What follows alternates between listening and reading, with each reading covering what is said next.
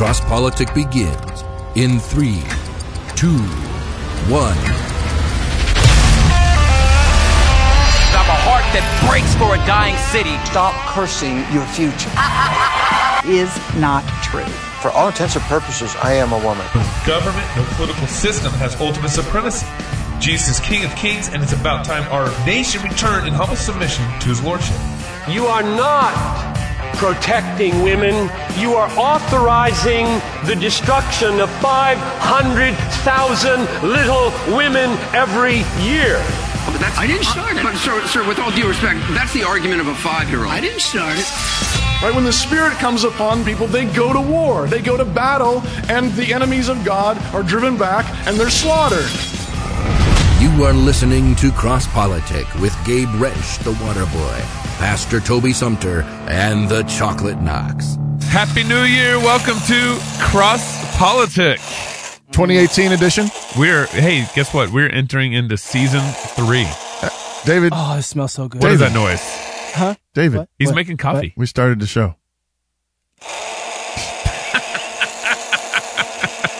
Oh, what is that? Smells good. I'm ready for some. I'm ready for some of the coffee. You gotta go. This is CrossPolitic coffee. Oh, it's a sovereignty roast. Oh yeah. Oh man. I think I've only had this coffee like 3 times in my life. Are you serious? Yeah. Well, I come in. Yeah. Really? Do we not give you a bag? You don't have this on rotation on your purchase list? What? What do you drink coffee? Yes, I do. Whoa!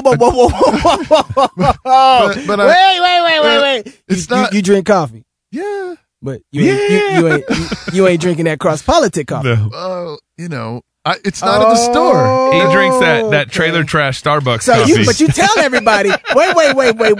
But you tell everybody they should be drinking that CrossPolitic coffee. Yeah. Okay. Yeah. That's good. We was talking about something. Okay. Yep. Well, hey, Happy New Year. We're getting into, believe it or not, season 3 of CrossPolitic. I'm trying to forgive you right now, Pastor. I'm trying to forgive you. I can't move this segment along. I'm having a hard time here. No. It's because he's making coffee. David's not going to let you get away with this, Toby. I just think it's hypocrisy. Go ahead. You were saying something. You going to call the pastor out? What? No, I didn't say that. My head was thinking stuff, and I didn't have the filter in place yet because I was making. So anyway, you were saying. But I come here every week, and you don't make me coffee. Oh, it's my fault. Okay. It's the black man's fault. I'm sorry, master. Next time, I just make you some coffee. Hey, don't you got like a song for us to play or something? Or are we gonna play that later? Well, okay. What? Oh man, you better move on. That's great. Okay, is this a new setup? Yeah. Oh, yes. So we actually have our first CrossPolitic studio coffee grinder, and then water heater and French press thing. Isn't that great? Hey, Happy New Year. Yeah. For real. Happy New Year.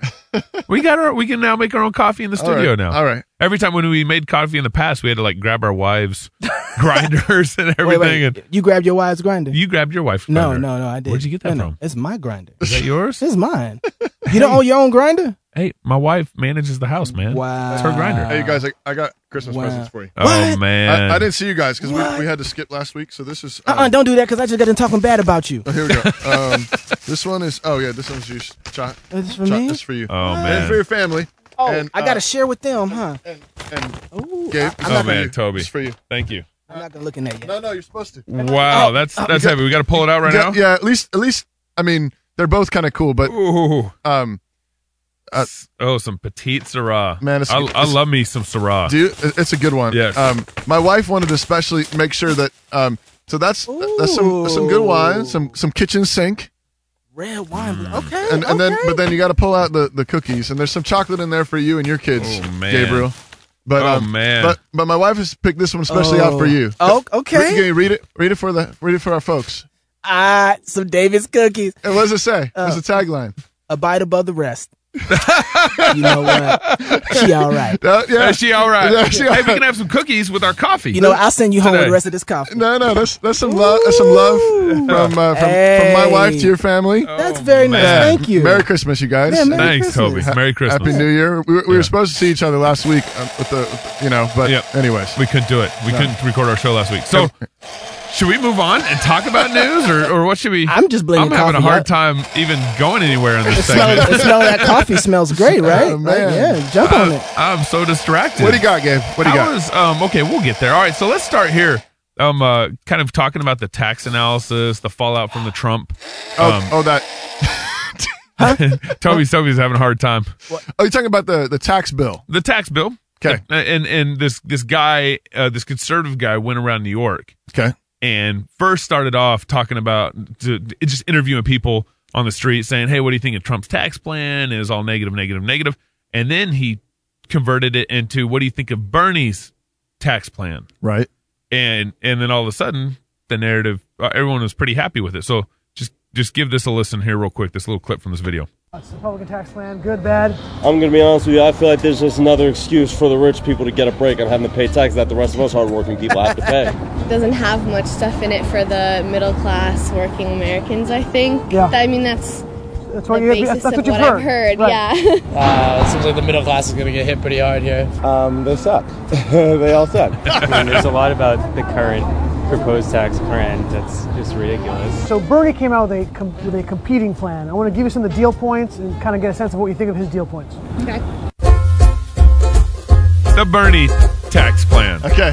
So if you're making $50,000 or less, most family of four will not pay any taxes at all. Okay. What? I think that's a good plan, yeah. Sound good? Yeah. Double the child tax credit from $1,000 to $2,000. What do you think about that? That's a good plan. He's lowering corporate taxes from 35% to 21%. Lowering corporate taxes? Yes. 35. Okay. If you take out a mortgage for more than $750,000, you're going to end up paying more in taxes on that home. I could definitely side with that. I just want to know. I mean, wait. So, sorry, I interrupted you. Please, I'm just making coffee. What? Wait. So this Bernie plan, though, it was actually Trump's plan. It's actually Trump's plan. That's right. So does he actually give him the punchline? He probably does towards the end of the video. I just didn't want to play. Okay. The whole, we know what's really going on. That's hilarious. Yeah. So this is the Republican tax plan, but you call it Bernie's plan, and everybody's like, "Oh yeah, that's really great." Yeah. I just want to know, based on what standard are they thinking that anybody who makes below this number shouldn't be making money or paying taxes? I just want to know what standard are they using to call that just? And I know this is I'm supposed to be on this side, but what side? I'm just wondering, like, y'all want to tell me, let me in on what standard y'all using to say what's a just taxation and what's not before we all start getting super happy about the fact of us getting money? Yeah. But this is why I would like that legislation to move forward. There's no standard. X amount of stealing. Oh, water's done. Let's put legislation on the books where legislators, governors define theft. Exactly. Right. At this point, we as a people would believe this is theft. That's right. Even if it's not as low as what we might say what the biblical standard is. Right. Just put some number on the books. Put some number on there just to give us a standard to start with, because right now we're not even dealing. We don't know what to reach for. We don't even have a ruler. Yeah. We don't have a yardstick. But even that family that he mentioned, that family of four, they're still paying taxes. They're still, every time they go fill up their car. Yeah, absolutely. Right? It's you get taxed 40 cents a gallon every time you go fill up your car. 20 cents goes locally, about 20 cents goes federally. Sometimes it's 18, 22, depending on the state. Right. Mug you when you're coming, mug you when you're going. Yep. And then when you go to the grocery store, you get taxed unless you're in Oregon. Right. Now you just get. Do you guys ever got one of those letters in the mail and you didn't even know that you had driven on a toll road? What? I got a letter in the mail after a recent business trip, and it's just like, oh, $15, and it was the rental car, and so but I had no idea I even went on it. Wow. There was nothing, I didn't see anything. You were just driving. you know, and then there's a mail. It's like $15, for the toll road, and we'll just take it off the credit card to use with your rental car, and let us know. Wow. And you're like, oh. Like, talk about highway robbery. Literally. Like, this literally like highway robbery. Like, electronic highway robbery. Yeah. Like, nobody, Don't worry, Pastor. Don't you worry about those things. See, we, the state, we got you. We gonna make sure take care of you. You don't have to see no signs. We're from the government, and we're here to help. Yeah, right. Yeah, so I got another thing kind of in the sports world here, okay? So a bunch of players represented from a bunch of different sports got together and put together a universal declaration of player rights. So a universal declaration of player rights, and they kind of basically it's their Bill of Rights that they put together. Is this what happened because of the whole taking the knee thing? Like, this is what they got together with the owners? I think it's a little bit of that, yeah. Okay. I think it's a result of kind of Colin Kaepernick, kind of this last year NFL stuff. So they got together with the owners and they came up with their own little Bill of Rights thing. Is that what happened? They put together 17. Man, that coffee smells so good. It's unbelievable. I wasn't That's done. pretty dark. You don't have to. No, David knows how he's making coffee. I got this. Yeah. He knows what he's doing. It's okay. I know you feel bad about the massive joke, but it's okay. I was joking. I got this. All right, so we got this declaration of 17 Bill of Rights here for players, and one of them, some of them, I mean, they're all, we need to have good environments to work in, safe environments to work in, stuff like that. Right. We need to be able to pursue the sport professionally solely based on merit. Yeah. Which I thought was good. But then later on, they say safe environments to work in. What do they mean by that? Well, just, not having nails on the basketball court. I mean, I don't, AC. Okay. I don't, that kind of, all right. that kind of thing. This is football or basketball? This is just for universal player rights. Okay. All right. Wait, but who? They can't be too specific. Who put this together? Is representative from a bunch of players from a bunch of sports. Okay. So, I don't know. So maybe we should care, maybe not. That's kind of really, this is actually going to go nowhere because of that. Right. But one of the things I found kind of interesting, they said that they have the right to, as a worker within the employment relationship, for equal pay for equal work. And I kind of wonder, equal pay for equal work, where that's going in relationship. A woman gets paid to play basketball, and LeBron James gets paid to play basketball. Right. Now they don't make any commentary beyond that. Right, but you're wondering if it's a setup. But I'm wondering if it's a setup, because what happened? What is a declaration of when you're declaring your rights? Right. There's several things going on. One is you're trying to limit someone else's rights. Right. So when we have the Bill of Rights, what are they doing? They're declaring citizens' rights and limiting federal government rights. And so when you have the declaration of these sports rights, you're limiting the coaches' rights, or you're limiting the organization, the owners' rights, and all that stuff. And so with this pay thing, I wonder if I think they're pushing it somewhere. It's going to push somewhere. Yeah. And everything. So I don't know. You guys got any comments on that? Well, I watched a basketball game over the holidays. That's as far as you got. Toby has nothing to say about sports pay. I feel the same way about all economics, whether it's in sports, whether it's in the industry of wine or coffee, whatever it is. Yeah. You get paid what you're worth, right? What we come to terms and say, look, you can produce this much income for us, and we feel it's valid for us to make our profit to pay you thus, right? And you can come back and say, no, I produce this much income for you. Therefore, I would like to make that much amount of money.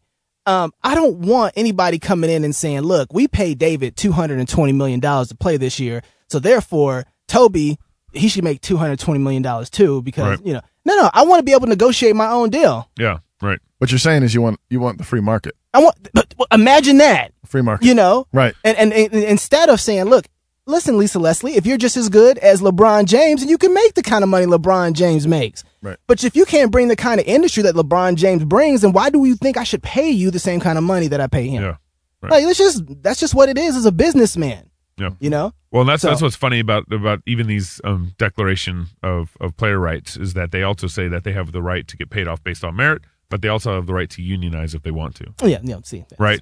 No. And so this is, I was just, while you guys are talking real quick, this is written from leaders from the NFL, NBA, NHL, Major League Baseball Players and Association. So they form their own player rights association, independent of all these sports and everything. Yeah. I know, something seems pretty fishy about it. I mean, you get, that seems like the setup. Like that's the step. Like that's right before you start whining.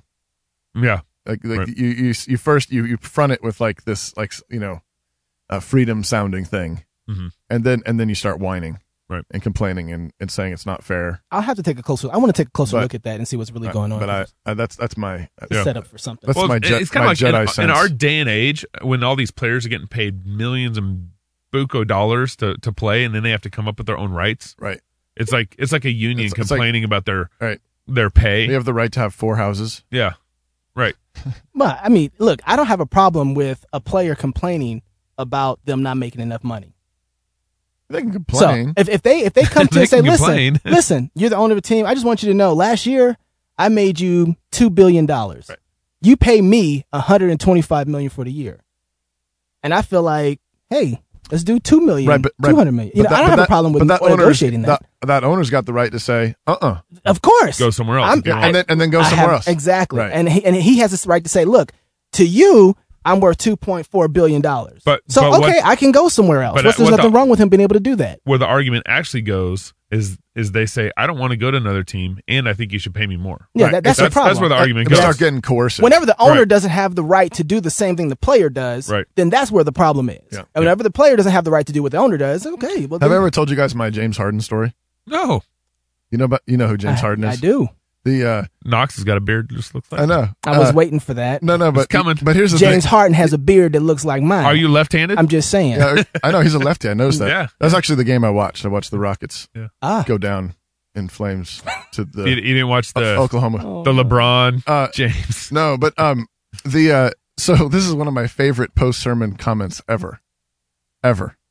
I had a guy visiting church one time, visiting Trinity, and he comes up to me afterwards and he says, "This is going to sound kind of funny and weird, but when you were preaching, you remind me of James Harden."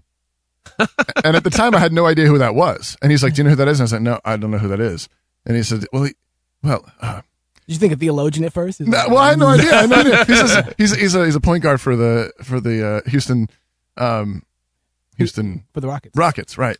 The game you just watched. I'm a big fan. Yeah. And then he's like sort of like apologetic. He's like, I mean he is black, but he's like really enthusiastic, and you're enthusiastic, and he has a big beard, and you have a big beard, and he like tried to land it here. He tried to land it. But I was like, I was honest, like I took it totally. Like I was like, that's awesome. I mean, I don't even know the guy. I don't know what kind of crazy guy he is. But he walks on the ground. You walk on the ground. You do too. He's got 2 eyes like you. He breathes. Man. You breathe. So, do you guys think there's any resemblance?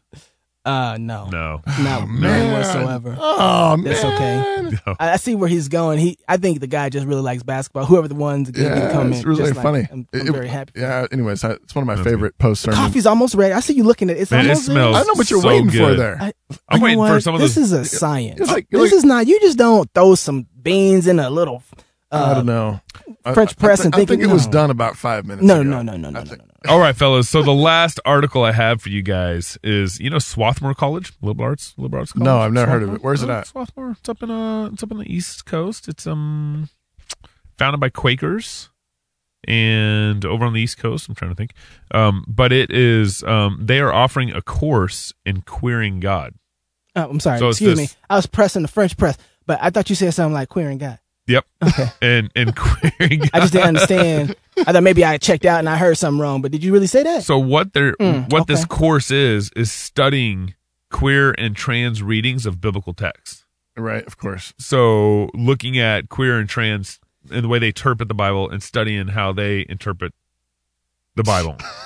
And this is what's crazy is this is Toby ain't never gonna get his coffee if you keep talking like this. What are you talking about? Yeah, it's I don't even know where to go with this, but I think they're talking about giving What's wrong college. with you people? Seriously, RC Sproul. What's wrong with you? What's wrong with you people? What are you? That's just what? But here, it's like the state of universities is so bad that you can now get credit. Wait, let me understand this. They're studying how queer people study the Bible. Yeah. And how they've interpreted it, they're looking at their readings of the Bible. I'm coming to know colleges out there offering courses in white supremacy readings of the Bible. That's not popular. That's not going to work. Yeah, it doesn't matter how they study the Bible. But we've known how they study the Bible. Evangelicalism. Oh. Uh-oh. Yes. Uh-oh. Yeah. Lecrae. No. What? But what about them? So why bring up that point, Toby? No, I think it's because I think David's right. It's not cool. It's not sexy. It's not popular. Yeah. The elite have not put their stamps of approval on it. But because if we're really going to talk about like the opinions of minorities, like how popular is the KKK really? Right. They're a minority. Right. Like nobody wants to be friends with them. Right. Nope. Like Nobody wants to talk about ministering to your neighbor who's part of the KKK. When's the last time somebody made a comment like, well, before you rag on white supremacists, maybe you should get to know one. Huh? Maybe you should buy them coffee. Maybe you should go out with them. Before you start condemning them, maybe you should get to know them. Do you know their story? Huh? No one's interested in that. Because maybe there's some hegemony there that's driving their childhood experience. Right. I mean, there's nobody. No, they're not talking that way. Why? Because it's actually not about justice. No. It's not about justice. It's not about the truth. It's about power. It's about manipulation. Right. And right now, the people that are pulling the most weight in our culture are doing it with the poster child of transgender and gay, queer, whatever. And they don't really love and care for those people. The people that are really pulling. Don't. That's right. They don't really love and care for those people. The Christians are the people that have the grace to actually love those people, but they love them in the truth. This goes back to what Ben Kinchrow was talking about as well. This is not about truth. No, it's not about justice. Absolutely it's not about no. standard. It's about how we can get the most power. Yep. No, and there's a lot of people down in the trenches that don't realize that they've been co-opted. Tons of Christians are getting sucked into this on the race thing.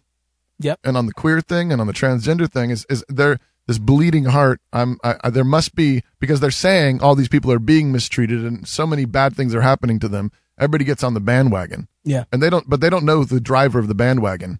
Well, because rightly so, as a Christian, if you hear somebody's being mistreated, the first thing you want to do is run to the aid. Right. But really the first thing you want to do is make sure that that's true.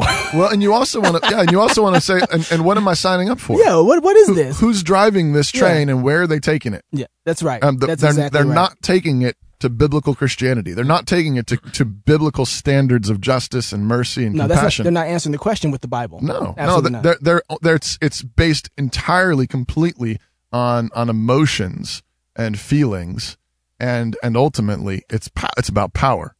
Who's going to have the power? Who's going to be the leader? Who's going to be the influencer?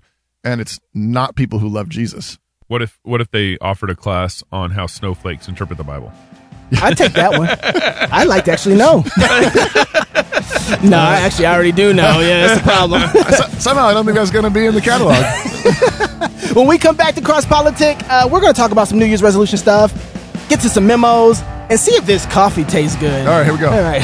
More CrossPolitic when we come back.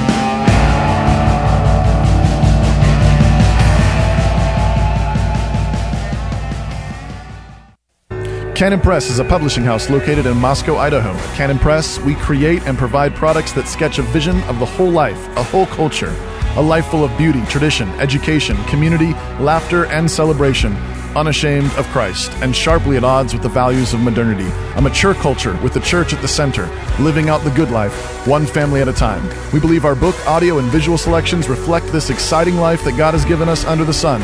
As the wisest man said, go eat your bread with joy and drink your wine with a merry heart, for God has already accepted your works. CanonPress.com. For 21 years and counting, New St. Andrews College has sought to obey Christ's Great Commission to disciple nations and build him a house, not just in Jerusalem, but throughout the world. Not with stones and mortar, but with living stones. We build and fight. This is the task of a Christian liberal arts college, to equip students with the tools to build and fight. And this is our joyful task as we seek to graduate leaders who shape culture through wise and victorious living. To learn more, check us out online at nsa.edu/explore.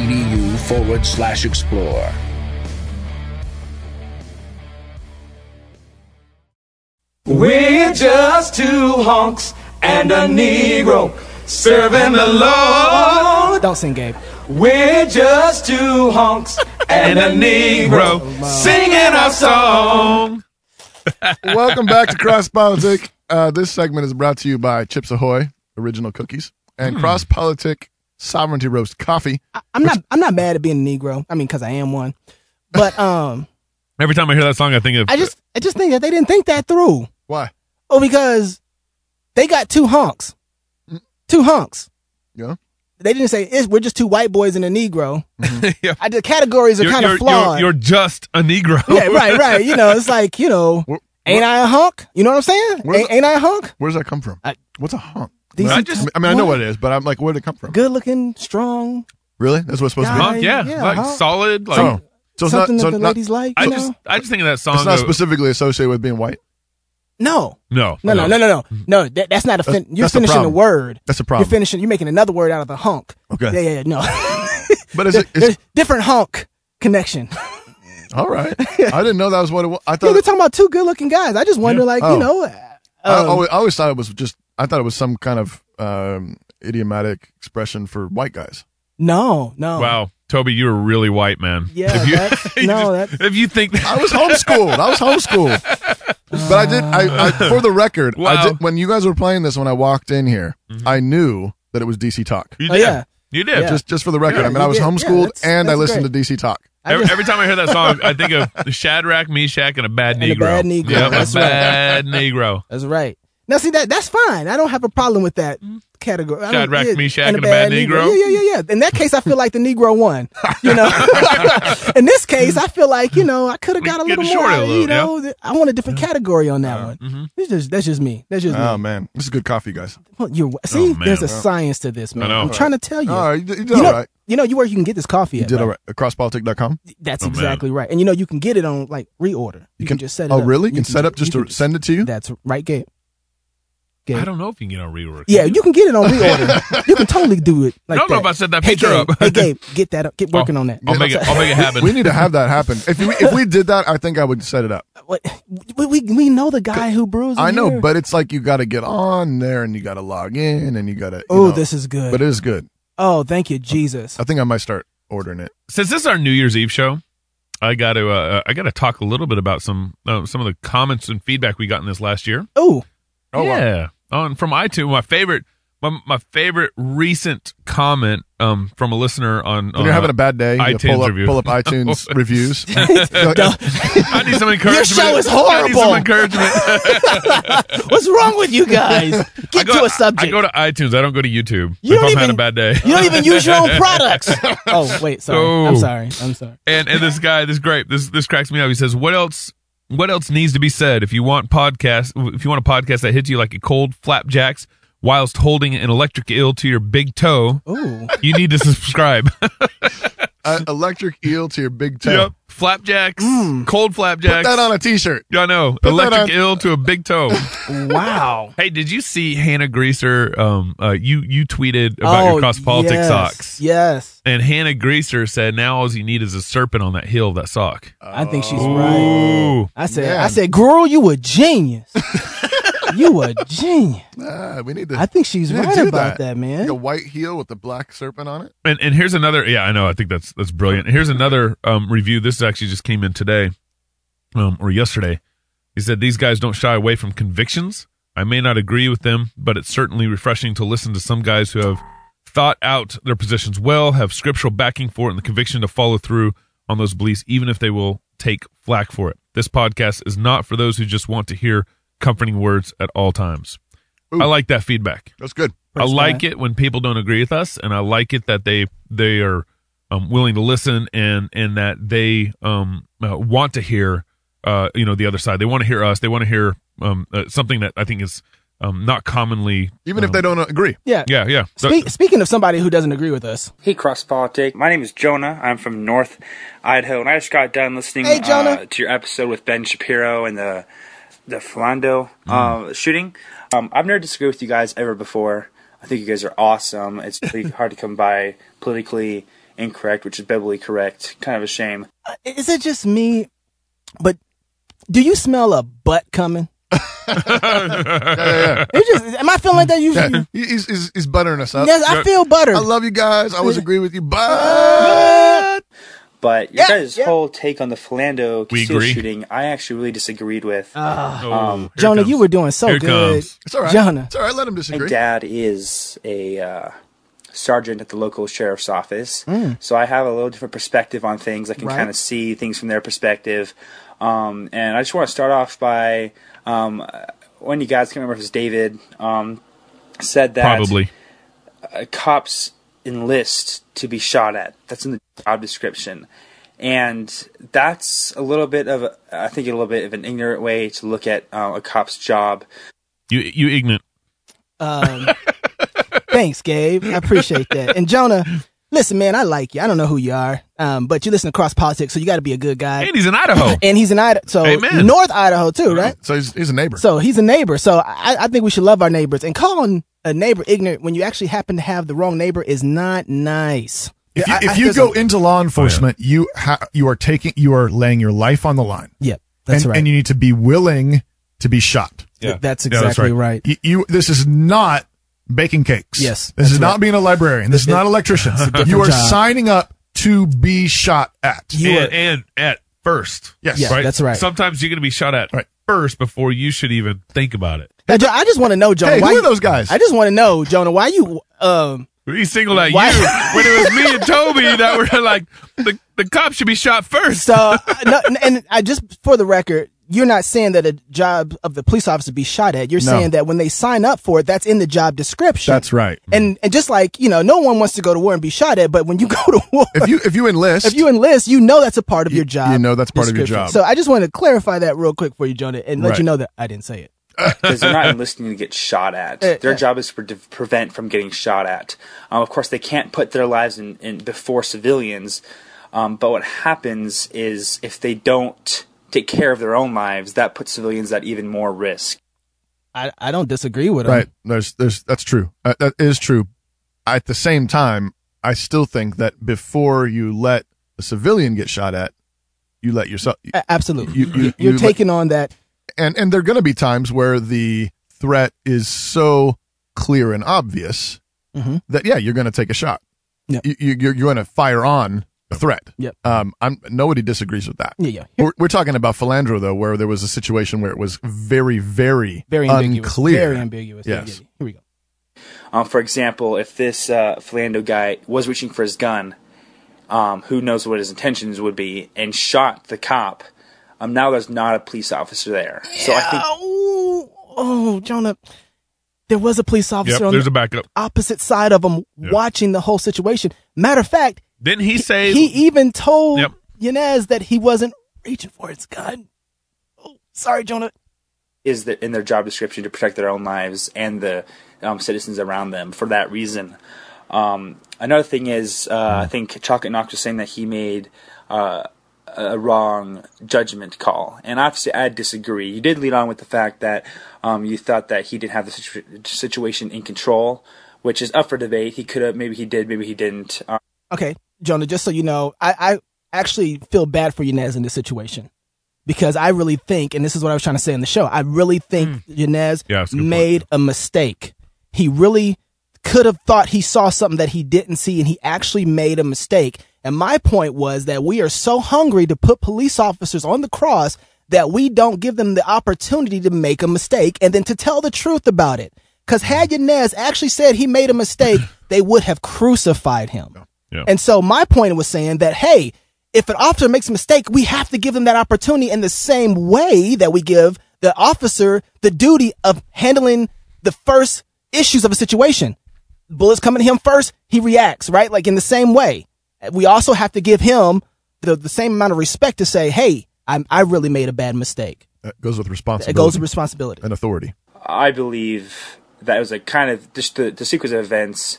I think the first thing that Philandro should have done with the cop, he should have done was keep his hands on the steering wheel until he did. He had a gun on him. That's exactly what he did. Yep. Jonah. And then he said, I need to see your license. And then he said, I need to, and by the way, before he even handed him his license, he had already handed him his insurance papers. Mm-hmm. So we had already had an interaction here that was clear about Philandro's intentions. Mm-hmm. What the officer Yanez report says that when he came to Castile, his hands were in visible position, already being seen. Mm-hmm. The only reason Castile's hands had moved was because Yanez issued another instruction. Instruction. Please hand me your license. Citizen should have done. So once he's already reaching his wallet while he's telling the cop he has a gun is a bad judgment call on the citizen's part. Because now what is the cop supposed to do? So then when the cop told him to stop reaching for whatever and he didn't listen, he did. I think the police officer made a right judgment call because I don't know if you've ever seen videos where cops wait. Yep. and the guy pulls out a gun and shoots them, and now the public is in danger. So I think he made an excellent judgment call. I think it was the right thing for him to do. I think he shot that guy. And it's hard. Once I think the public needs to realize that once a cop tells you to something, you have to listen, because it's life or death, literally. The cop cannot risk his own life. He can't. Jonah, love you, but I think the problem, though, is that that setup is already wrong. Yeah. We don't live in a police state. Well, we stop laughing at me. What neighborhood are you in? No, I agree with you. I agree with you. But I'm completely against the police state. I'll just say that. Yeah. And we shouldn't be living in a police state. Which means that when I get pulled over for something, it is not a life and death. I mean, it should not be a life and death situation. For who? Not for you. Yeah. Maybe for the police officer. I mean, he's every time a police officer pulls someone over, he doesn't know what he's going to deal with. Getting into. But it's their job to presume innocence. Right. They have to. And that's their job. And you recognize that they're doing that in a situation where not everybody's innocent. Well, and cops get pretty jaded pretty easily in all this, and that's why they shoot first. That's why they don't presume innocence. Right. I know we said this on the show when we talked about this. When was this? This is a while ago. This is last summer. But this is part of being in a position of authority, and this is in every situation. Yeah. It means that you have to be willing to be burned. A shepherd. If you're going to be in a position of any kind of authority, in order to love the people underneath you, either your children, you're pastoring a church, your people. If you're in a position of civil authority, you're a judge, you're a police officer, whoever you are. Part of the duty that you have is to lay your life down for your sheep. That's what Jesus. That's the only kind of real authority there is. And if we immediately amp things up and create this antagonistic situation where you say every single person is out to get me, you're not in a position. You're not in a frame of mind to love them well and to see clearly. Right. That's tough, man. And it is tough. It is tough and it is hard. But I think that's what I mean, though, by willingness to be shot at first. That's part of taking responsibility. That's part of having that authority in the situation. One of the things too is since I make movies, I get the chance to be around a lot of different people. And mainly this last couple of films I've been making movies for has been a police officer, a sergeant who was in Santa Ana, California. And so he has a lot of police officers on the set who are also in his movies. And so I get a chance to ask them and talk to them about questions that we usually don't get the opportunity to have that type of engagement with an officer when he gets a chance to be really honest about the situation. Right. And all the officers I talked to about this particular situation, they all said the exact same thing. Sergeants, police officers, beat cops, they said he lost control of the situation. They all instructed that said, hey, whatever. And I asked them too. I said, hey, did he do the right thing if he lost control of the situation? They said, look, I feel bad. He's a brother, but he made a mistake. Right. He did make a mistake. Right. And then that goes back to your point about just we've created a situation where a police officer cannot make a mistake, cannot admit that he made a mistake. Exactly. Because otherwise he's going to get tarred and feathered. Yeah, and that's because there's no justice across the board. Because we are in the process of, thankfully we're not at the rock bottom yet, but we are in the process of becoming a mob justice system. And what was crazy about this particular situation too was that the family settles up with the city for $3 million. Yep. The girlfriend settles up with the city for $800,000. Look, the city agrees with our assessment of the situation, but they can't create a precedent on this case. And so they gave the family of Castile $3 million basically for a wrongful death situation. Right. And so it's amazing to me that we can settle out of court. So Chuck, yeah. Let's say let me interrupt you. Let's say, okay, so you are king of Minneapolis for a day. Isn't that where it happened? Is it Minneapolis? Yeah, it's actually St. Paul. Okay, St. Paul. I think it was St. Paul. And you have an opportunity as a Christian magistrate. Let's just say, you can pull some strings. How would a Christian city have handled this situation? So I would put this under, the time. I'm looking at the clock and I'm thinking, I got Come on. Okay, maybe I'll finish this up. Yeah. I'll say it quick. I think as a mistake, this is So we want to create a situation where he can admit that he was wrong. Absolutely. And own that, but not allow him to be crucified. Assuming that's the case. Yeah, assuming that we have that environment.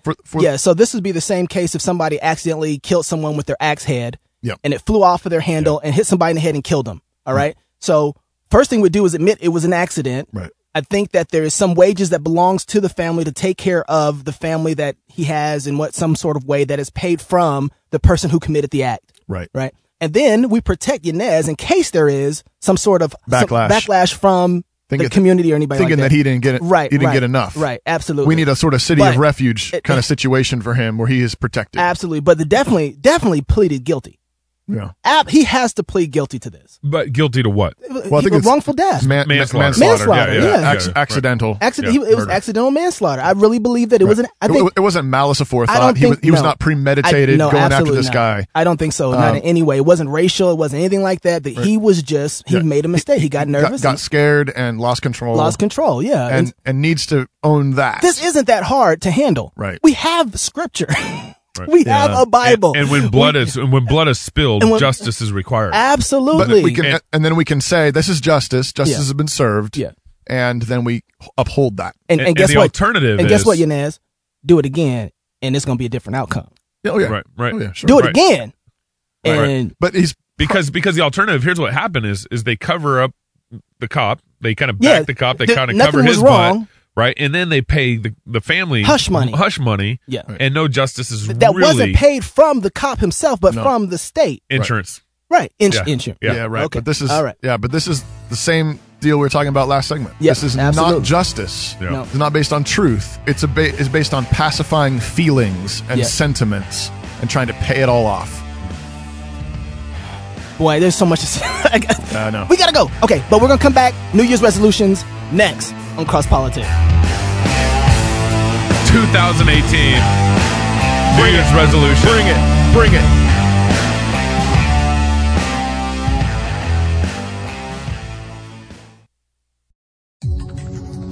This is Cy Timbrunke with Answer Anyone Apologetics. I often run into professed Christians who say they have doubts about the existence of God. Now, Romans 1 tells us that everyone has sufficient knowledge of God for their condemnation. When a person expresses doubts about the existence of God, they, for whatever reason, are engaging in truth suppression.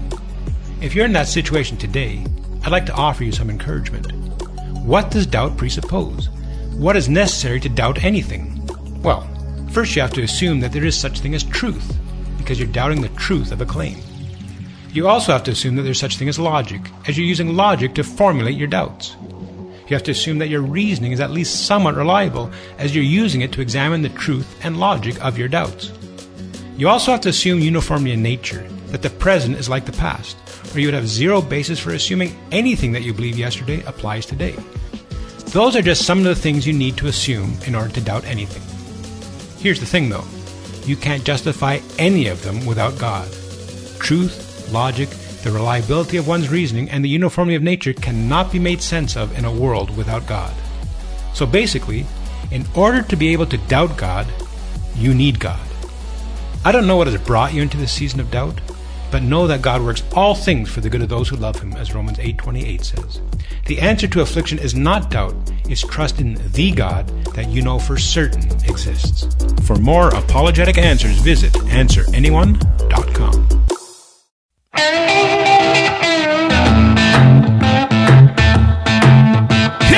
Oh, again.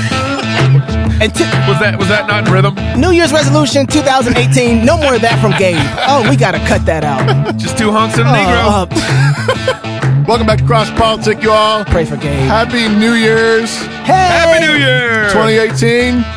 Hey, Gabriel, what should the church's 2018 New Year's resolution be? Yeah, we were just talking off air coming into this segment, and I think at the top of the list for the church, this is for the church, at the top of our list, it has to be a earnest desire to get back to biblical justice. This goes with. Now, what do you mean by that? Well, let me get there. This goes with how we handle the Castell problems, how we handle the Roy Moore situation. I mean, the church is all over the place. All the racial stuff, everything that we've been dealing with. And what I mean by biblical justice is a desire to see God's justice meted out, not man's justice meted out. And we want the Bible to be our standard. God's way to be our standard. Genesis to Revelation. Right. All of God's, the whole counsel of God. Mm-hmm. That's what the Westminster Assembly said. The whole counsel of God, all of God's word from Genesis to Revelation. We want it to inform the way we think about and talk about and then enact justice in the world. Not how does it make you feel? Right. It doesn't matter how it makes you feel. Come on now. Right? It doesn't matter. It doesn't matter if something makes you feel bad. Or what you see. Or what you think you see. What you think you see. Right. But we need to get back to God's word and say, okay, what does God's word say about this? And if you don't know, if you don't know, shut up. Oh man. Right? Because we don't need a bunch of more voices screaming and clamoring. That's you don't know, shut up. Can I get that on a t-shirt for 2018? If you don't know, shut up. Open your Bible and Come read. On now. Read your Bible. Yeah. And that's the thing is, so we have these people who want to be the spokesmen, spokeswomen of evangelicalism, reformdom, whatever. Right. And they're, sharing and tweeting and liking and loving and everything else. Just making a whole lot of noise about nothing. But it's a lot of noise. It's a lot of opinion. Everybody can make noise. Yeah. Well, but they're incentivized to make noise because that keeps their job. That keeps job security. Everybody control. Right? Anybody control. But if you don't know, shut up. Well, I want to finish this point. If you have a Bible verse, come on now. If you've gone to the Word and you say, I think it says this, well then say that. Bring it up. Be bold. Be courageous.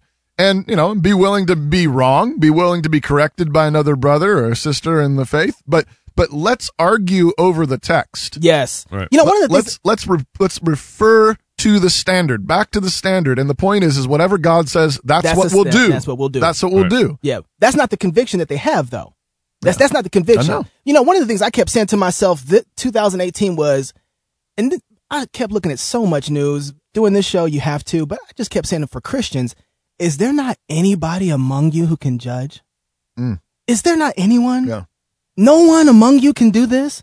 Why are you, and it's because they don't know. They've lost. We need to go back, look underneath our old bookshelves and find that Bible that we used to have, dust that joker off, and get some knowledge. Right. You got people out there that have about 10 pet verses that they read off of calendars. Ooh, man. That's what, judge not lest you be judged. Well, and part of the problem, you got all these evangelical leaders who I think are basically kind of incentivized to kind of keep this issue going. I think if they brought biblical verses and justice into this, then there'd be true resolution with Castile, and then there wouldn't be anything to say. All right, here you go. It's done. I got a tweet for you. I told you all before the show I was going to bring you a tweet. Okay, this is Tyler Burns. Tyler Burns. Tyler Burns. He's with The Witness. Yeah. Which used to be the. Can I get a witness? Reformed. No. What was it? African American Network. Yeah. Okay, so now it's The Witness, a Black Christian collective. Tyler Burns is editor there or something. I don't know. Did I post one of his articles inside of our area? Slack. Maybe, I don't know. Yeah. Okay. So he is. So he's retweeting, copied a headline from Fox News and Paula White. Yep. You saw this. And Paula White said, and there's a news clip. I didn't even watch it, but she's giving some kind of news conference, and she says Trump just hasn't put Christ back in Christmas, but he's also put prayer back into the White House. He's put justice and religious freedom back into our courts. Okay, now whatever. I don't know how that happened, but here's what Tyler Burns says. I'm not sure about that either. But Tyler Burns says this is silly, but the real questions are: 1, why do Black Christians keep attending her church? 2, why do predominantly Black conferences keep inviting her to speak? 3, why do Black Christians keep attending conferences that invite her? My tribe needs to develop some backbone. Now, here's the thing that hit me about this. To the extent that he's right, and to the extent that he's talking about a real thing that I've only seen Paula White on a couple of things, and both times I saw her on a video clip. You sent them to me, Chuck. She's atrocious, and she was at some kind of crazy Black Christian conference.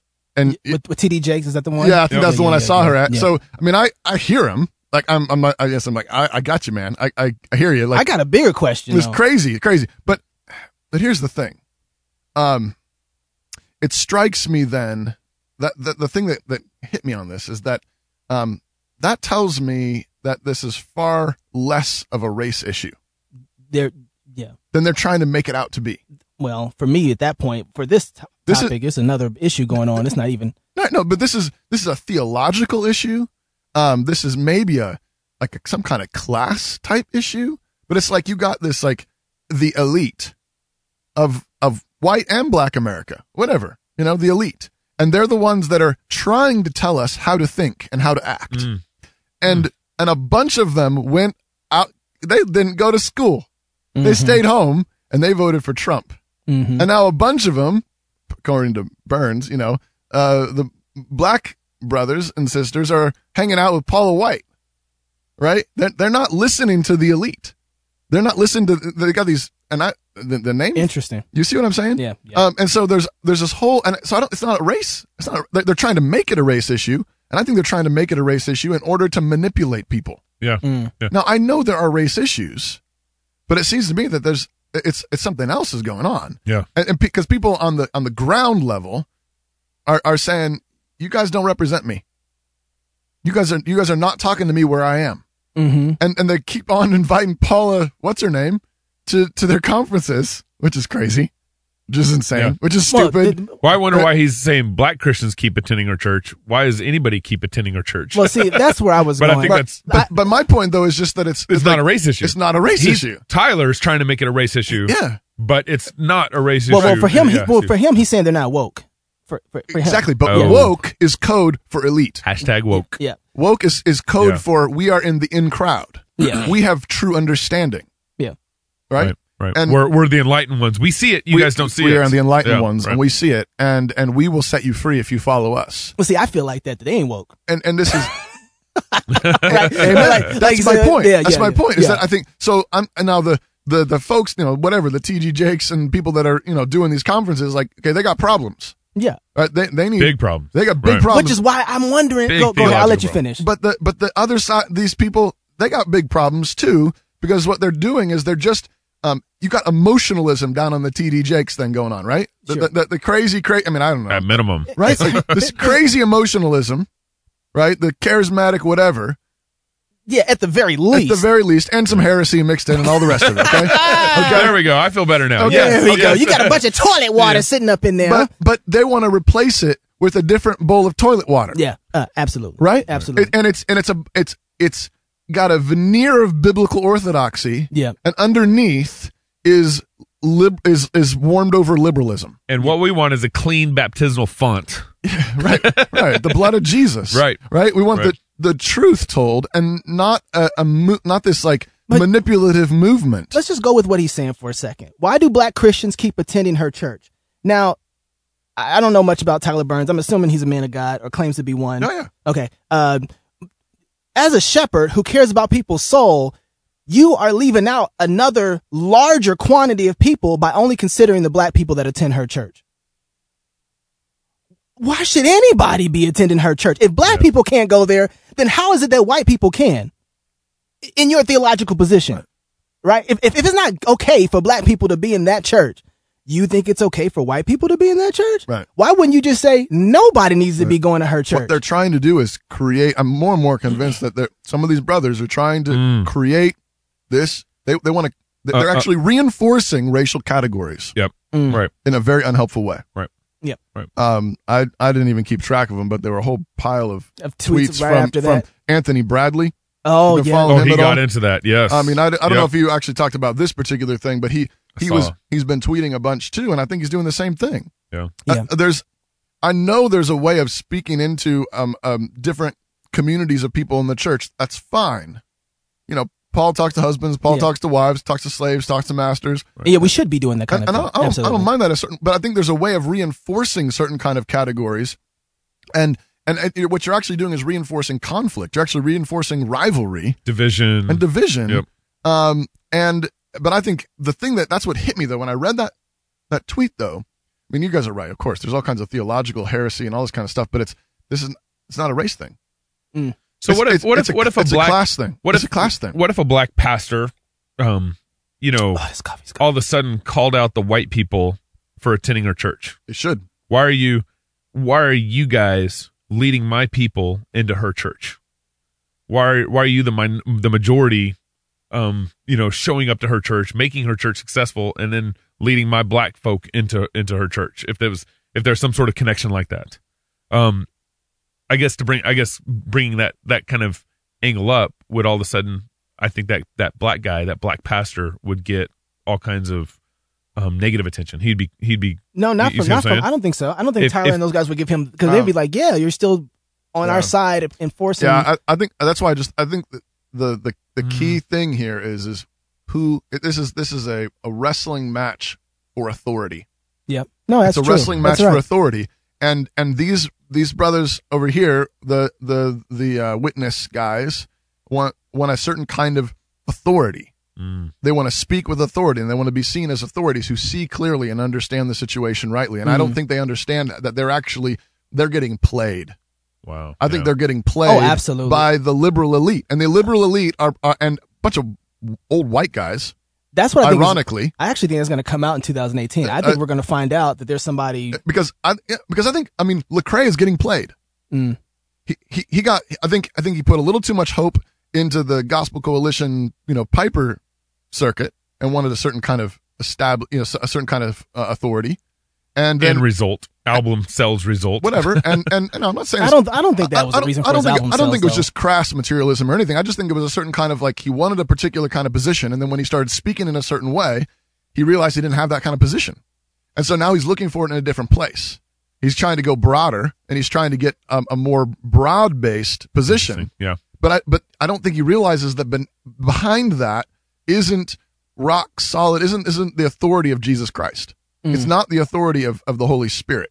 It's a kind of cultural authority that's granted by the cultural elites. Approval.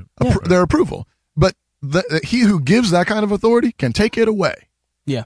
Right? Right. And you know what? And honestly, he should already recognize that. Right. Because it already happened. It's already been taken away from him. It's already happened. Right. Craig. He's just switching sides on this. But our authority, Christian authority, is not based on what man thinks. That's right. It's not based on the approval of men. Right?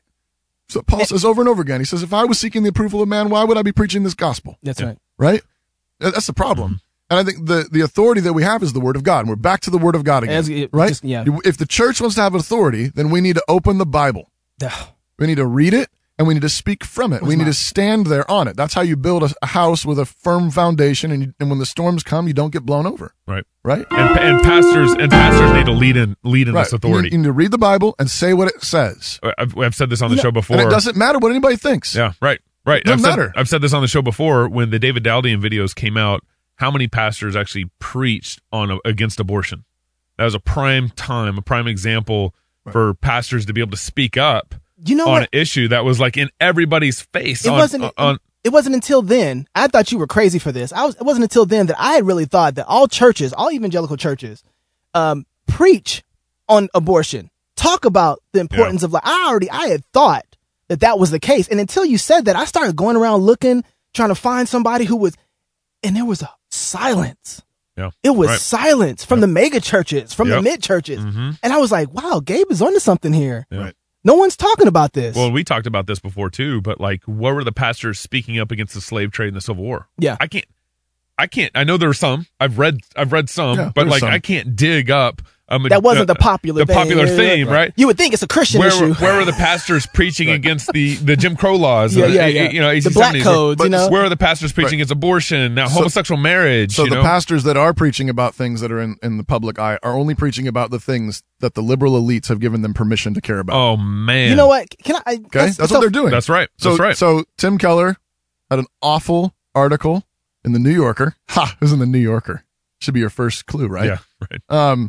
But, he's talking about this whole can evangelicalism survive Roy Moore? I think I saw that. See this some one? Of that, yeah. And Donald Trump. And that's the thing is, the only things he touched were the things that the liberal elite have given us permission to care about. Immigrants, you can care about the immigrants. Yeah. That's socially acceptable. Right. And you can care about racism.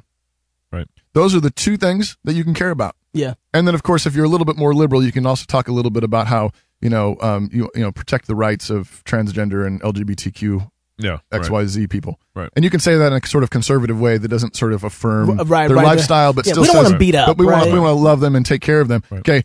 What you're doing is you are bowing down, right, to Baal.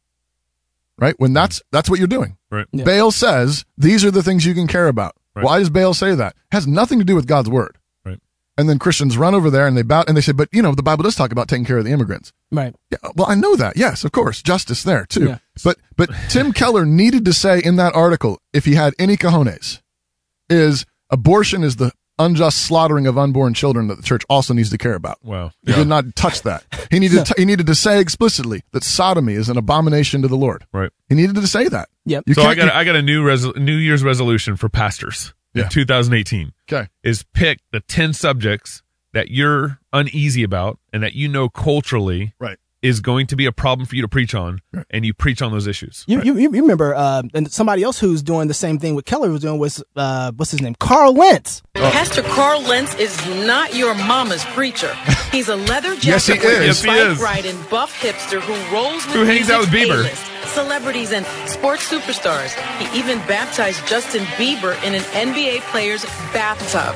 What? The Hillsong Millennial Megachurch he holy presides bathtub. packs them in by the thousands every weekend to hear him spread the word in a way no one's ever heard. We always figured we're going to reach everybody here. We say from the faceless to the famous.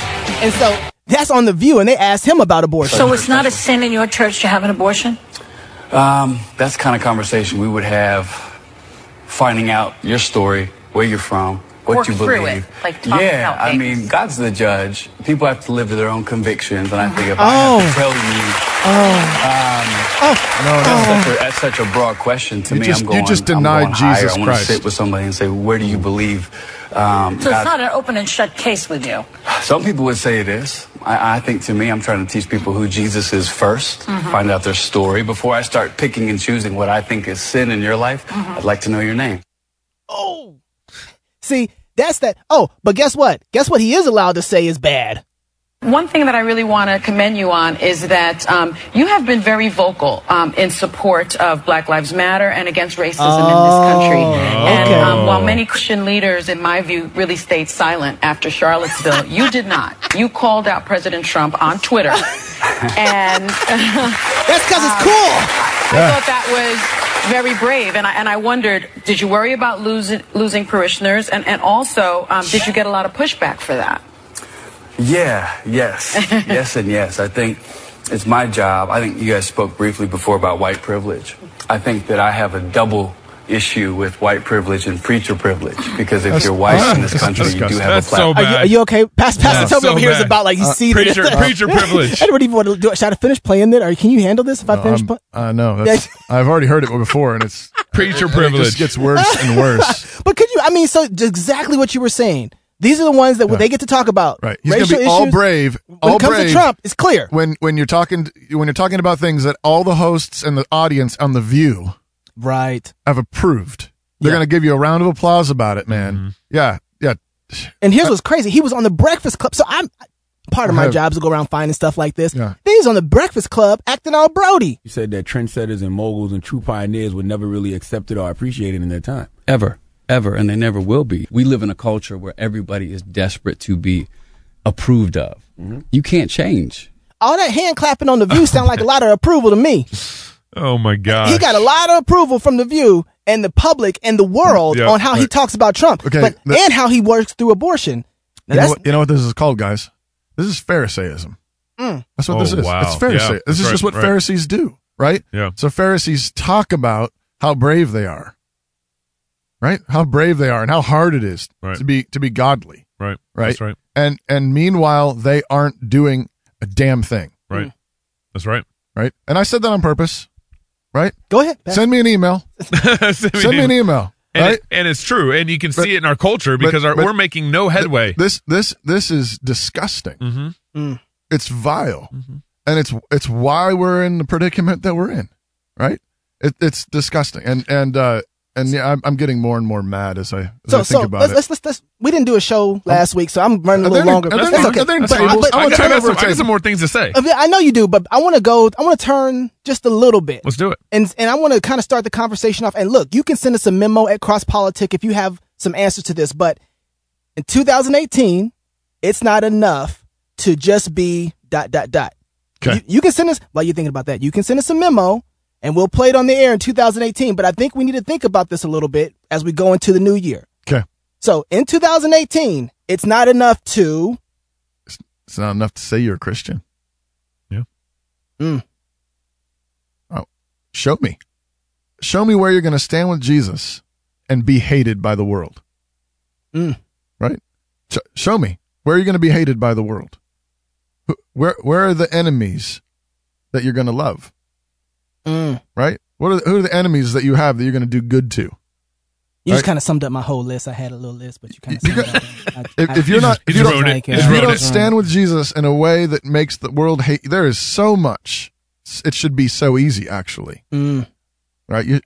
Where's your list of the people who hate you because you stand with Jesus? Really stand with Jesus, and then do them good. Love them. Yeah, I think similarly in 2018, it's not enough to. I think it's similar to what Toby was saying. It's you can't cheat like that. You got to come up with your own. It's not enough to be comfortable. We can't be comfortable Christians. I have a friend who is at a big company. I'm not going to get any much more detail there, but like he told me, I like those kind of friends. Yeah. He told me that no one knows he's a Christian. He's been working there for 5 years, 6 years, whatever it is, and no one knows he's a Christian. And he said, I want people to know, but if I come out, my company supports gay pride parades. My company, it's going to cause some problems. It's going to cause some problems. It's going to cost you. And we need to recognize that that's where we have gotten. Is that this, like Jesus talks in the Gospels about losing family and houses and fields, right? And we read that and we think, oh, that was back in the Bible days. Right. We got iPhones. We don't need that anymore. Back in the Bible days. No. Hey, my Christian profile on Facebook, it's there. People were there. Yeah. If you come out, it is a fact that there are many people who might lose their jobs. Yeah. In 2018, it's not enough to just buy CrossPolitic coffee. You're going to have to fight. You're going to have to laugh, and you're going to have to feast for the glory of God. It's not enough. It's not enough to be post-mill in 2018. That's right. You're going to have to actually get your hands dirty. You can't just assent to an idea. You're going to have to commit your life to it, your work to it. I like that. When you said it earlier, when you read that to me earlier, I was trying to figure out, connect the dots. But yeah, it's not enough to be post-mill. You got to live this. So you got to live this though, and this ties into everything we've been saying. But if you're gonna follow Christ, you're gonna take up your cross and follow Him. Then take up your cross and believe that that's the way that Jesus is conquering this world. Amen. Right?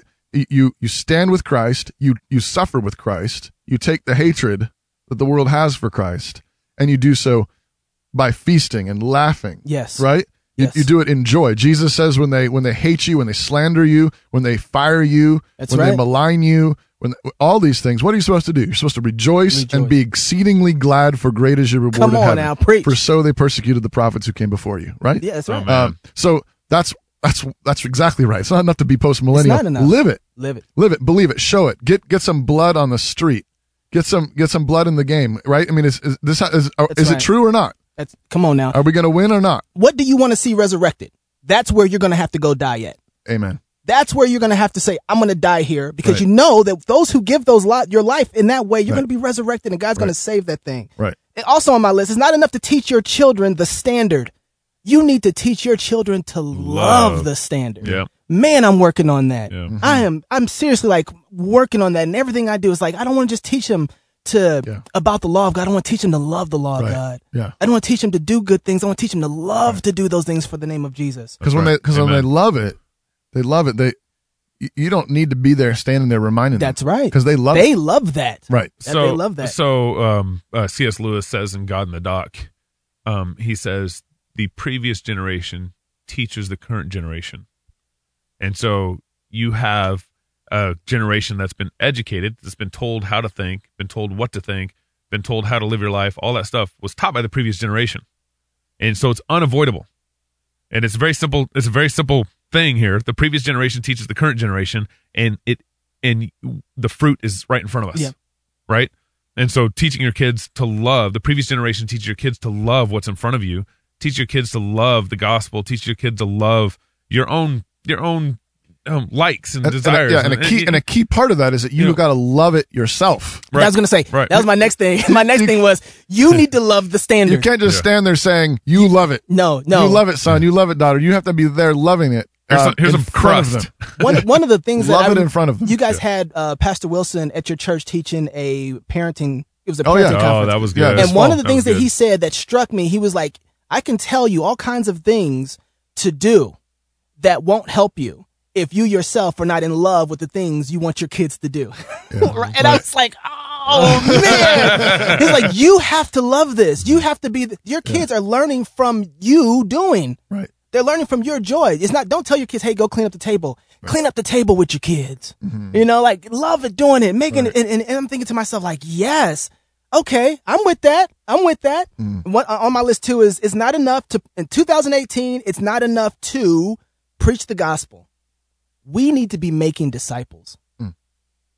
I am watching so much of Christianity fail at thinking that if I preach the gospel, I'm done. No. The gospel requires that you make disciples. Right. That means having them over for dinner.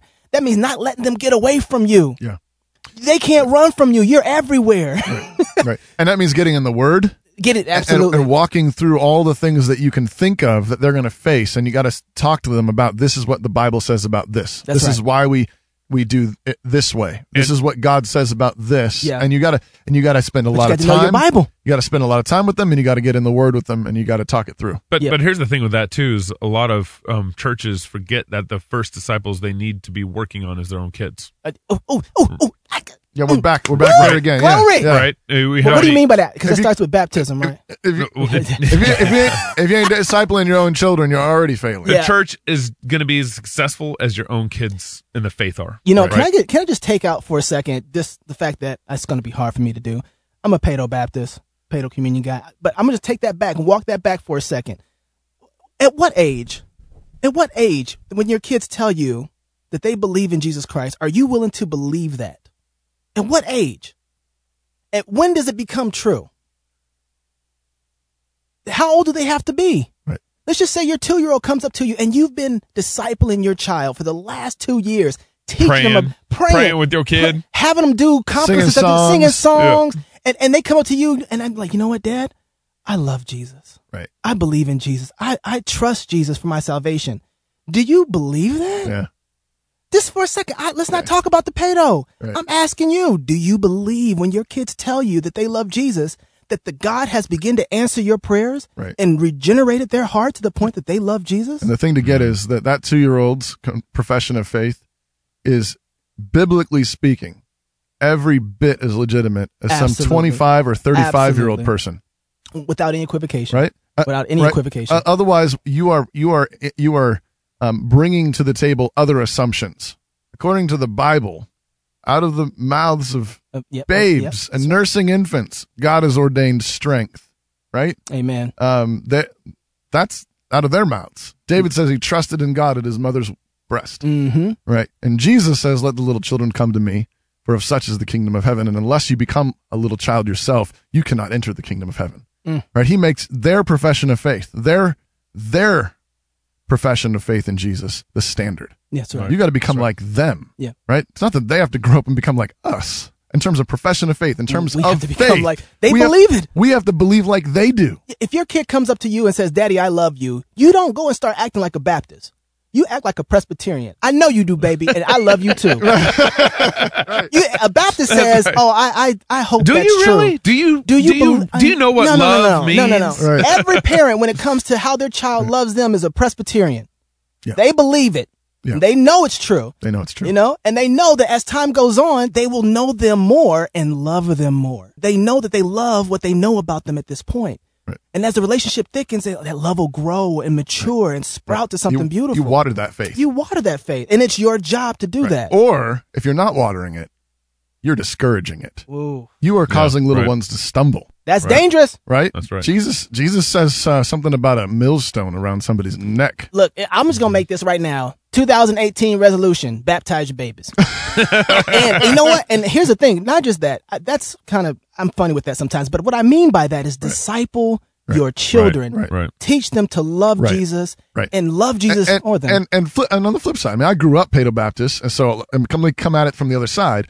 It's not enough just to baptize your baby. In 2018, it's not enough. Just to baptize your baby. You got to disciple them. Come on. Because I know on the other side, people start, they fall into an apathy on the other side and be like, well, true. I got him baptized, didn't I? Yeah, exactly. Yeah, but are you discipling him? Yeah. Right. Does he know what that baptism means? Does he love Jesus? Is he confessing his sins? Right? Are you encouraging that faith in her? Man, you know what? Okay, right? I wasn't going to do this. Since we're going on this anyway, and we haven't ended the segment, I just have to. 2016, I came up with resolutions for my kids and families and stuff, and I have another list. Oh, my phone's working right. I'm trying to get to it. Here we go. Okay. Yeah, go ahead. You were saying. No, do we need to fill this in? I'm just saying that it's both ways, because there's some you got the Baptist brothers that are saying I'm not sure, and you got the Presbyterian brothers. You got presumptuous Presbyterians on the other hand. Yep. And I baptize my kids. They go to Sunday school. They're part of the choir. Whatever. Right. And it's like, but brother, are you discipling them? Are you teaching them to love Are you Jesus? teaching them to love Jesus? I do. I'm part of a Paedo Baptist church, and the vast majority of my members are Paedo Baptists, though there are a few Baptists in my church. But I love it when I have a couple come in who are they believe in infant baptism, but they come in and they'll be like, Pastor, remind me again why we're supposed to baptize our baby. And first thing I do, I look at them and I say, thank you. Yeah, right. Thank you for loving Jesus, loving your children, and not just going, not just checking boxes. Right. Thank you for caring about the truth. Praise God for that. And and sometimes I need to reassure them some, and and so on, and I want to encourage them, but nevertheless, I so much prefer that to this. I think what is oftentimes a sort of just you just put it in autopilot. Yeah. And I baptized my baby, and I sent them to Sunday school, and I sent them to the Christian school. Yeah. And Absolutely. I just checked out. And it's like, no, you that's not how you make disciples. No, absolutely. We need the vigilance of our Baptist brothers. Well, and absolutely. we need the faith of the Presbyterians. Come on now. There you go. Well, and I will say this, some of my Baptist brothers do far better job of discipling their kids than some of my Presbyterian brothers that I've seen. Yeah, I know. It's because they're more nervous. I think, no, it's because of the doubt. Yeah, they want their kids so much to become a Christian. Yeah, absolutely. But we need to be driven by faith. Come on now. And that faith needs to make us more vigilant. So not a fearful vigilance, a faithful vigilance. Yeah, so on my list of 2018 of things that are like 18? 2018. Okay. So 2017, I did this last year. Okay. I do this every year. Remember, I think we talked about it where I said I wanted to spend more time with my family, and I wanted to love them more. I wanted to serve them more. Guys, I can tell you right now, I worked hard at serving my family this past year. It has revolutionized my family. Wow. It has been a blessing. I have been way more tired. I have been exhausted in doing this, and I've seen such great fruit from it. And I'm telling you, if I could just leave one thing with you, 2018, make it your goal to serve your family in every way and serve hard. So here's my list of things that I was thinking about that I want to do for 2018, or that I'm concerned about for 2018 with my family, which is, do my kids know how much I love Jesus? Do they know that I pray for them? Do they know how much I love their mother? Do they know how much I love the church? Do they love the church? Do they know they are part of the covenant? Do they know what that means to be a part of the covenant? Do they know that all disputes in my home are handled in the light of Scripture? Amen. Do they know who God is and not just the catechism question? Do they love God's standard? Have I worked hard to create a family discipleship in my home? I'll just keep going down my list. You guys interrupt anytime. Am I praying and reading the Word of God with my wife on a consistent basis? Am I fasting and praying for my family and my church? One of the things that hit me this year is that I need to do more of denying myself to see God's work and the power of the Holy Spirit to work in my life and family. I want to be a beacon. When we go somewhere, we're in an environment, I want them to say, that family, boy, they just, woo. You know, right. I want that to happen. Are my children seeing the fruit of the gospel in our home? Do they like being a part of our family? Those are the things that, those are kind of the things that I'm thinking about. And the thing that's great about all that, is that discipleship doesn't just happen. Come on now. Right. It's not an online program. In order to teach to make disciples. Good discipleship. Yeah, good disciples. I mean, doesn't just happen. Right. You are always discipling. You're always discipling. You are something is being discipled. Something is getting ingrained. Come on now. Yeah. What is it? That's it's not. It's not whether, but which. That's right. And that means you have to be thoughtful about it. Yes. And then recognize, of course, after you've been thoughtful about it, you need to cry out for mercy and grace to be dumped over all of it. You can make the list and check it twice. And if the Holy Spirit doesn't come and the Holy Spirit doesn't fill it and light it on fire. That's why praying and fasting is a part of this for me. It's on my knees, Lord. You know, I realized when I was back in Minneapolis with my charismatic brothers and sisters, there is a diligence in them actively seeking after God to do something that I realized I lost in becoming reformed. Right. You know what I mean? And it's the same principle I was talking about earlier with the Baptists and the Presbyterians. Yeah. It's sort of the vigilance and the faith, combining those things. I think you can say the same thing about the Reformed and maybe the Charismatic. Absolutely. Where we ought to pray like Charismatics. Yeah. And we ought to teach like the Reformed. And have faith like Charismatics. But you need you should we want to teach and mine the riches of Scripture. Amen. Right? Dig down deep and pull it out. Teach it every day when you rise up and when you go lay down and when you walk by the way. Amen. And then you want to be praying over all of it. Amen. Recognizing that unless the Holy Spirit comes and builds this house, we're laboring in vain. Amen. So I've been reading through 2 Corinthians this break. This has just been my book I've been reading through, and it started or me thinking about 2 Corinthians actually started from the class, Toby, I took from you last year on preaching. Yeah, I remember that. You remember that? Yeah, dropped out. And you dropped out. Knox dropped out because he was loving his family. But thank you, Pastor. Thank you for not holding the beginning of the show against me. Yeah. But 2 Corinthians is kind of that hidden book in the New Testament. Oh man, because you always read 1 Corinthians and then you kind of die out on 2 Corinthians, stop paying attention as much as 2 Corinthians, but there's just so much richness, and this kind of actually I think kind of ties the whole show together, because we're talking about how pastors need to preach and not be shy on certain topics, and and how cops need to lay their life down for their citizens and be willing to be shot first, and then how fathers need to lead their families and disciple their families. Well, Paul's basically laying out this whole argument on what it looks like to be a pastor. Right. And a pastor who lays his life down and takes the hit for his sheep. Mm-hmm. And he says, and this is in chapter 4, but chapter 3 and chapter 4 are just powerful. And he says that we're this earthen vessel, and that in this earthen vessel that I pray and I ask that the excellence of the power of God would be come from God and not from us.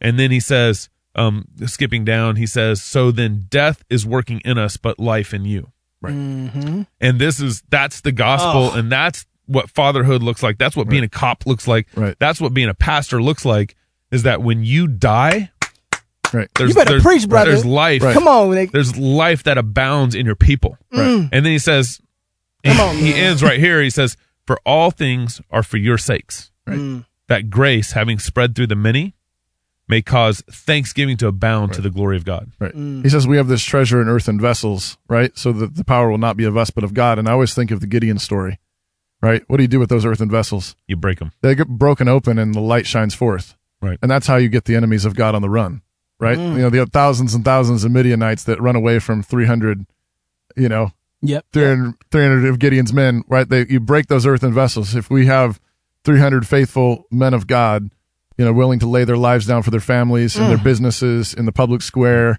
in the churches, when that light shines forth, we're going to get broken, and it's going to be hard. But if we do that in faith, if there's we resurrection, there's resurrection, Amen. and that light will drive back the darkness. So I think of Deacon Stephen when he was broken. What happened? His face literally shined. When rocks were being thrown on him. Right. He was shining.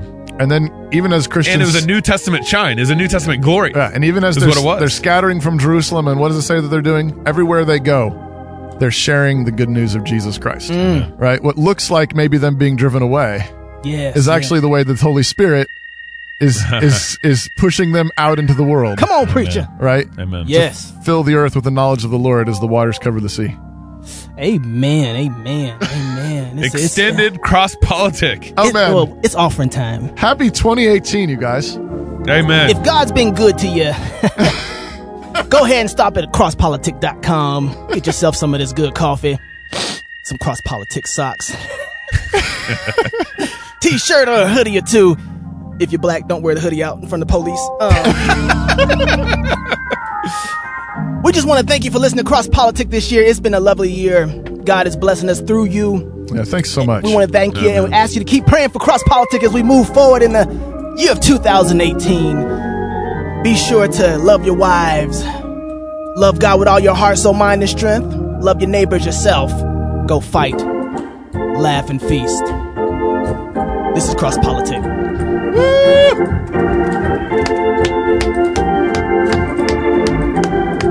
It's some good coffee. Yeah, man. That sounds good. That coffee was good. Really